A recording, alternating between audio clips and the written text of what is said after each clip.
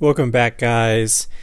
I am really proud of myself because this is the second week, and it's the same day as last week that I recorded, which means that my schedule's working out, even though it's kind of a struggle, I'll be honest with you, to be consistent. But that's just me. I'm getting through it. I'm figuring it out. I'm solving problems. Welcome to the You Are Not an Artist podcast.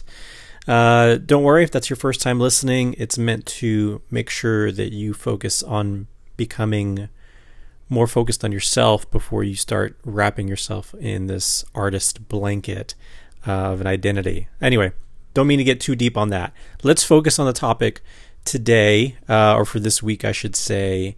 And usually I find these topics around just in the community, the art community itself. So I spend a lot of time like on Reddit, TikTok specifically, just because that's where the community is hanging around a lot. Obviously, there's some other places like Tumblr, and niche specific art communities, but we're going to talk about the art community in broad terms. So I was spending some time this past weekend on the Reddit art business subreddit. If you guys haven't been there, I'd highly recommend you guys check it out because there's some great questions on there that come from artists that are in the visual medium, meaning painting, drawing, even digital art. And one of the questions that came up that really, I don't want to say it triggered me, but I think it did trigger me. And I talk about it in my blog for this week. So once it's published, as soon as you're hearing this, you should see the blog published on my website, which is alejandrofineart.com. So you can check it out there. But basically what I'm talking about in the blog, again, it was inspired by this discussion that was happening in Reddit subreddit. And the question goes around what difficulties artists are currently facing when it comes to selling their artwork. And the reason that triggered me is because there's a lot of emphasis on selling art. More so now than there was 10 years ago when I first started. I started in 2011. And during that time period, sure, there was talk about promoting your art, but it was still fairly new because Facebook was still kind of being used in a new way, and Instagram for sure was brand new. So people weren't sure exactly how to use it. They just knew that it was a new medium to show your work. They just didn't know how it was going to play out in terms of selling. 10 years later, we can see that there are a lot of use cases in terms of how people have utilized social media to build a following and to sell and convert their artwork to sales and income.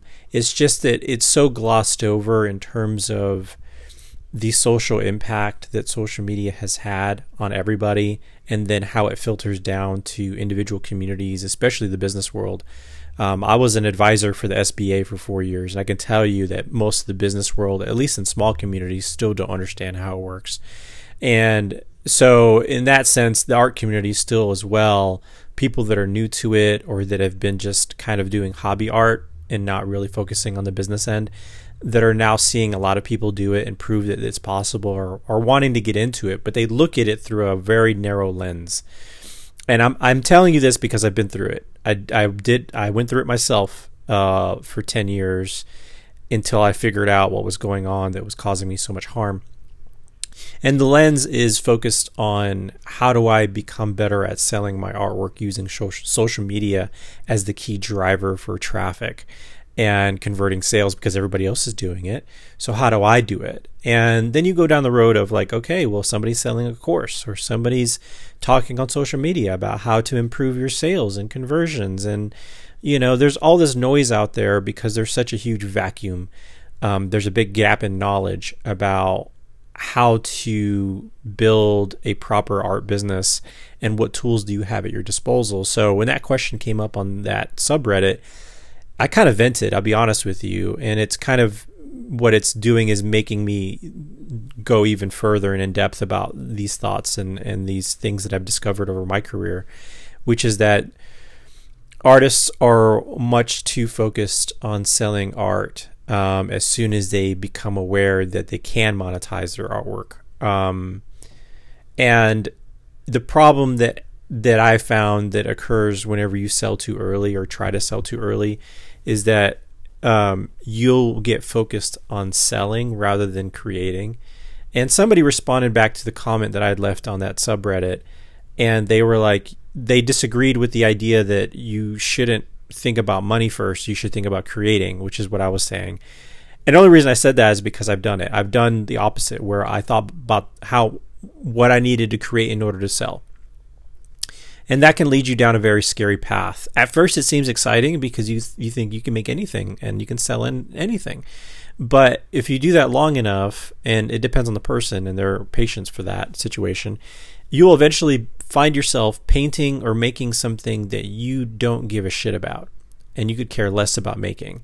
And then eventually that's all you're doing. And that will eat away at you the way it ate away at me. And I became very unhappy. And I wanted to quit painting altogether because it felt like a waste of my time. Because although I was making money, I didn't like what I was making.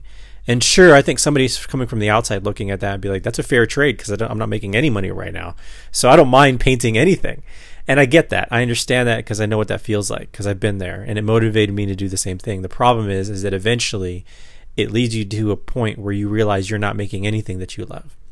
And I think people are scared to lean into what they actually like making or what they would like to make because they think nobody wants it. But that's something we have to dispel. We have to have conversations about, especially now more than ever, because the way that things are changing online to a Web 2 environment to a Web 3 environment where the interactions and the content is being user generated and even policed by the users. And so what I'm finding now, especially on social media like TikTok, you're seeing communities emerge that are starting to find their own voices. And there are people that are speaking for these communities, and they're getting large followings because they understand the needs of the community. In the same regard, that there are artists that are part of that same community that visually speak for the community, meaning they create artwork that resonates with community members, that validates ideas that the community has. And those artists are being celebrated by their own community, and they're being lifted up into the higher areas of that community, and they're being respected for it. The problem is that a lot of people don't understand what it means to be part of a community because it's, for a lot of people, it's new. I mean, for folks that were on Tumblr in the early to late 2000s, they understand what it means to be part of a community, but I never was part of that. And I know a lot of artists that are not a part of that or were part of those things. In fact, the art community as a whole has always been kind of mixed up. They've got their own smaller factions, and a lot of artists are just not very comfortable with joining into a community. So we're loners, most of us.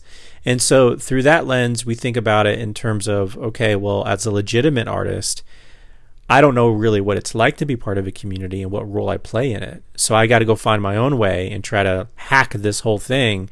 And I'm just going to paint what everybody wants, even though I'm not really part of those communities. And that's the problem. So reading through that comment that replied to what I had posted reminds me that a lot of artists are lost in the sense of, I don't know how to monetize my talent because I don't know what people want. And that's the wrong question to ask. You shouldn't be looking for what everybody wants. You should be naturally moving into communities that resonate with you. I'll give you an example. I love 90s hip hop. I love kung fu movies that are dubbed from the 70s and 80s, Jackie Chan flicks, Gordon Liu, anything from the Shaw Brothers all the way up to Golden Harvest. You see, I know what I'm talking about because I'm part of the community. I understand it. I'm a big fan of it. So that means that, when you're a fan and part of those communities, you know how to talk about it. You know how to have conversations with other people in the community, and you can learn from them and you can teach them things. And that's how a community ends up starting to grow. And when you lean into it a little bit more, you find that you can discover inspiration, visual inspiration, by even mixing up two communities. Like you could do a 90s hip hop poster version of a classic kung fu movie that everybody knows about, and because those two communities are adjacent, which if you know anything about kung fu movies from the 70s and 80s, they were played in movie theaters in New York and big metropolitan areas because minorities seemed to have a connection to those movies that were coming from Hong Kong. And then you started to see like a surge of movies like gosh, what I'm thinking of, the Shaft. The movies where they mix up like Afro-American modern culture with karate and kung fu. And they had sort of like a symbiotic relationship where they would, especially with black films in the 70s, would draw a lot of inspiration from kung fu movies. So you can see those two communities are adjacent. And that inspired a lot of what happened in hip hop in the 90s, especially when you look at groups like the Wu-Tang Clan. That's a direct inspiration from the black films of the 70s and how those were also tied to kung fu films. So as you can see, like, I have a lot of knowledge about those things, and that's where I should be drawing my inspiration from, and I am. I just didn't discover that until about not even 2 years ago. I would say within a year, I started to discover that those connections exist, and I don't have to rely so much on what popular culture is saying, meaning the zeitgeist of what is popular in the macro. You can go deeper in the micro and discover what's popular culture in your own communities. And because those communities are now being cultivated online more and more, you can connect with them and show them your artwork and show them how much you appreciate and love the community and that you draw inspiration from them. And they're going to feel like they have their very own professional artist that represents their community. That's where you find opportunity to monetize those things and then become a symbol of creativity for that community. And the kind of, sort of respect that you get from a community can happen on a micro level. And it can happen across several communities that you're close to or that you're passionate about. A good example is like, when I started doing portrait paintings, I started doing like paintings of musicians that I loved. Kurt Cobain, Amy Winehouse, like people I listened to. And what ended up happening was people that would find those paintings of those musicians would also commission me to do a musician of a genre of music that I wasn't completely aware of, but is adjacent to the kind of musicians that I was painting at the time. It confused me because I thought, oh, maybe I should be painting more of this. Like maybe I should be doing more of, Johnny Cash and, Chris Christopherson and Waylon Jennings and Willie Nelson. And I should do those guys more because everybody seems to love them. But that's not really the point. The point is that there was an adjacent community to the alternative music that I liked listening to that were also fans of it, that were like, yeah, but we're also part of this community and we'd love for you to paint, musicians that we love. And so it wasn't necessarily telling me that I needed to move. It just was telling me that there were other people that were adjacent to what I liked that also liked them, but they would prefer another painting of somebody in their community that they're truly passionate about. So that's what was happening a lot of. But again, it confused me because I didn't understand the own sense of loyalty I had to my own community, which if we're being truly transparent here, what I should do is just continue to do the kind of artwork that I enjoy through which the communities that I'm most familiar with. And I'll always get work from communities that are adjacent to it. And so I don't have to sacrifice my own sense of creativity just because I think I'm being tricked or fooled by my own overthinking that I should then paint everything else except what I love. And I think that's what artists are having a hard time with. And they get too caught up in that early on because they start to sell too quickly. And so just to kind of bring everything around full circle is artists need to know that the power of their creativity will not be amplified because of their sales. It will be amplified because of the trust and passion they have in what they're making and the things that they believe in and the communities they're a part of. That's what will amplify and push them further as an artist, and selling is just a byproduct of that. Now, not to say that you don't need to do anything else. You definitely need to set up everything just so that you can maintain it properly as a business. But from the creative side, you can't treat it the same way you would in normal business. And I think that's what a lot of artists are getting confused in, is they think they should treat the the business side of art the same way a normal business would, which is like a retailer sourcing products that are popular right now that's trending. No, don't do that. You'll get lost. Trust me. And nobody will respect your opinion because you don't have one. You're just manufacturing paintings that everybody seems to like, but you don't have a voice of your own. You may have a style of your own, but that really doesn't ever go long enough to create a great career for you of longevity. It's not just about style. It's about your perspective and what you have to say in those things, or what you can visually communicate about the communities that love these particular things and these symbols and these people and these places, like, and ideas. Like, that's your job as the artist, is to interpret what the community is saying visually so that it can connect with other peoples in the community, or it can connect with somebody that's just kind of wanting to get more familiar. It's like when you become part of a fandom. You know, when you start reading books, if you start reading books like by Sarah J. Maas, who I'm obsessed with because Shelby introduced me to A Court of Thorns and Roses, like, it has a very tight-knit community in that book community. And if you really get into it and you start looking up visuals about it, you'll see people have come up with fan art that represents those communities, and then you become more familiar with that fandom and you become more passionate about it, and then you start getting deeper and deeper into the fandom, and there you'll find incredible fan fiction that is written about these characters, but because of IP rights they can't make any money. They just create it for the hell of it. That's the core of which through you should be, I don't know if I said that right. That's the core through which you should be creating your own artwork, is because the love of the community and the fandom.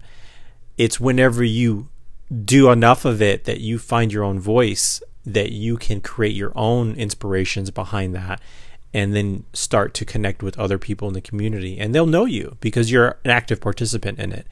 You're creating artwork inspired by. It's like whenever you see musicians that cover popular music, they cover it, and they cover particular songs because they get inspiration from it, and so they connect with the community, right? When they do, you know, when they play live, they'll connect with the community members because they see that, oh, they listen to the same music we listen to. Oh, they're inspired by the same music they were listening to. So then they put out their own track that's very similar, but it's very much their own in terms of IP rights, and then they can monetize it. But by then, they've already established themselves as part of the community, a group inspired by these musicians that the community recognizes it, and they're like, oh, we would love to support you as your own sort of musician and artist that generates your own unique sound and songs inspired by these folks.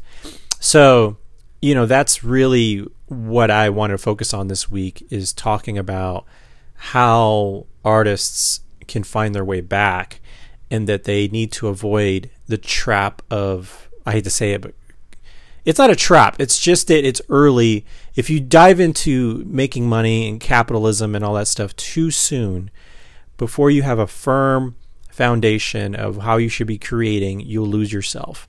You'll get caught up in the numbers. You'll be too objective, and you can't be objective when you're creating. It kills it. You have to be subjective and lean into that about what you love and what you trust, and stop thinking about what everybody is wanting, and stop looking at what Pinterest analytic numbers are telling you about trends. Stop doing all that stuff. It's going to ruin your creativity.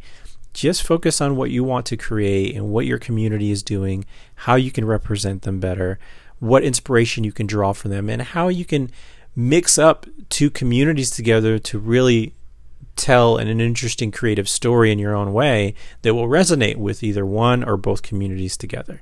So that's this week's podcast. I really appreciate you guys listening in my rant. I just think it's valuable. It's an important notion that I've learned by being an artist for over a decade, and the struggle that I went through because I fell victim to this idea that I needed to monetize everything in every which way I could. And I started looking at everything as a way to make money, and without actually being part of those communities. So that's my warning to all the other artists out there that are just starting out. Be careful. Find your voice, find your community first, and then figure out the next steps after that. But don't monetize it automatically, especially if you're not a part of it. And so that's my again, my rant for the week. So I appreciate y'all. If you can, head over to my website, check it out. I'm still building it out, but I'm putting content up there now, especially for the blog. I just released a new website for the San Angelo series. So if you guys are local, I'm doing a series that kind of resonates with the people and places in this town that had an impact on me specifically, and I'm going to draw inspiration from other things that I connect with here in the community. But it's got its own website. It's called sanangeloart.com, and it's very basic. It's just got the products on there right now, but I'm working on building out a little bit of a blog, and also some videos that I'll be putting up on the Facebook page. So thank y'all so much, and we'll see you guys next week. And I guess that's it. So thanks for tuning in.